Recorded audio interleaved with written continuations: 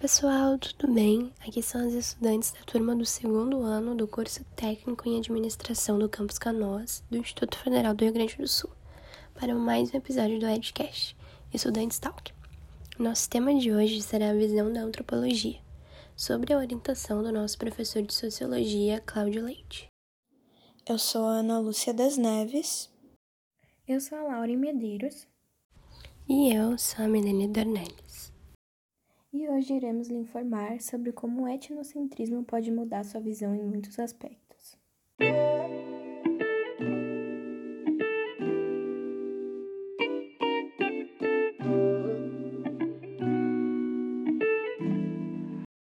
Como surgiu esse termo? Bom, esse termo surgiu a partir do século XVI, pois o encontro entre europeus e as sociedades da África, Américas e Ásia geraram vários relatos, investigações e documentos históricos sobre as populações nativas. Explicação sobre o etnocentrismo. O etnocentrismo é uma visão preconceituosa formada sobre outros povos, culturas, religiões, estilos de vida e etc. É o hábito de julgar algo ou alguém que tenha uma diferenciação do que a pessoa esteja familiarizada, considerando que a única maneira certa seja a que ela está acostumada.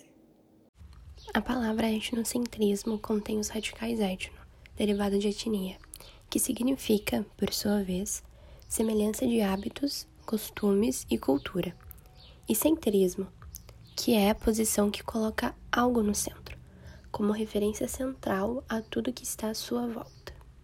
A visão etnocêntrica é quando se enxerga a sua etnia, cultura e religião como superior a todas as outras, e passa a ver o mundo com sua própria cultura, assim desconsiderando e rebaixando aqueles que são diferentes.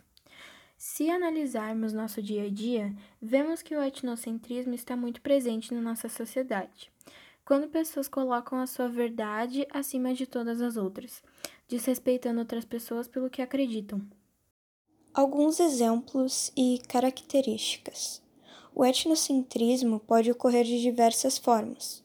Por isso, listarei alguns exemplos. O nazismo, pregado por Adolf Hitler, tinha como conceito principal o de que a raça ariana era superior a todas as demais, ou seja, todos os outros povos, a não ser os germânicos, eram inferiores e não tinham importância alguma. Outros exemplos comuns até os dias de hoje são aqueles onde o homem branco expressa a ideia de que os povos indígenas são atrasados como sociedade, e, ainda, onde os homens tratam mulheres como inferiores. Pessoas que praticam o etnocentrismo consideram as leis, normas, costumes e valores de outras culturas inferiores à sua, o que demonstra sua falta de conhecimento sobre diferentes hábitos culturais, levando-a a desconhecer, assim, até mesmo a própria sociedade como um todo. Não podemos deixar de citar a conquista da América como um exemplo de etnocentrismo.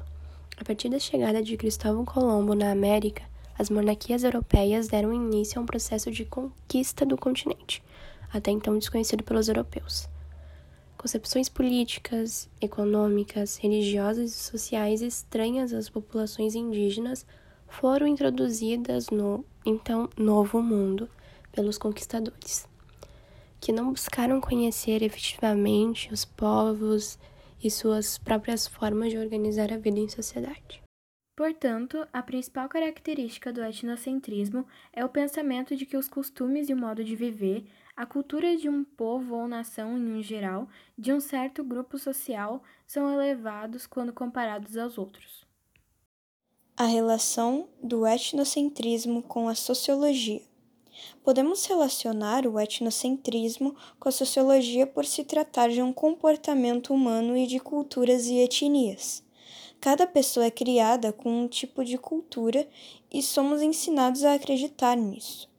Porém, existem aqueles que generalizam e acabam querendo que todos sigam aquilo em que ele acredita.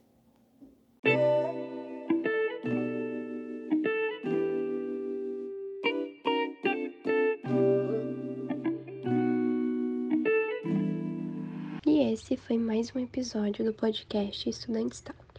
Esperamos que você tenha gostado e se interessado pelo assunto, que é muito comum em nossa vida e dia a dia. Muito obrigada pela atenção. Até a próxima.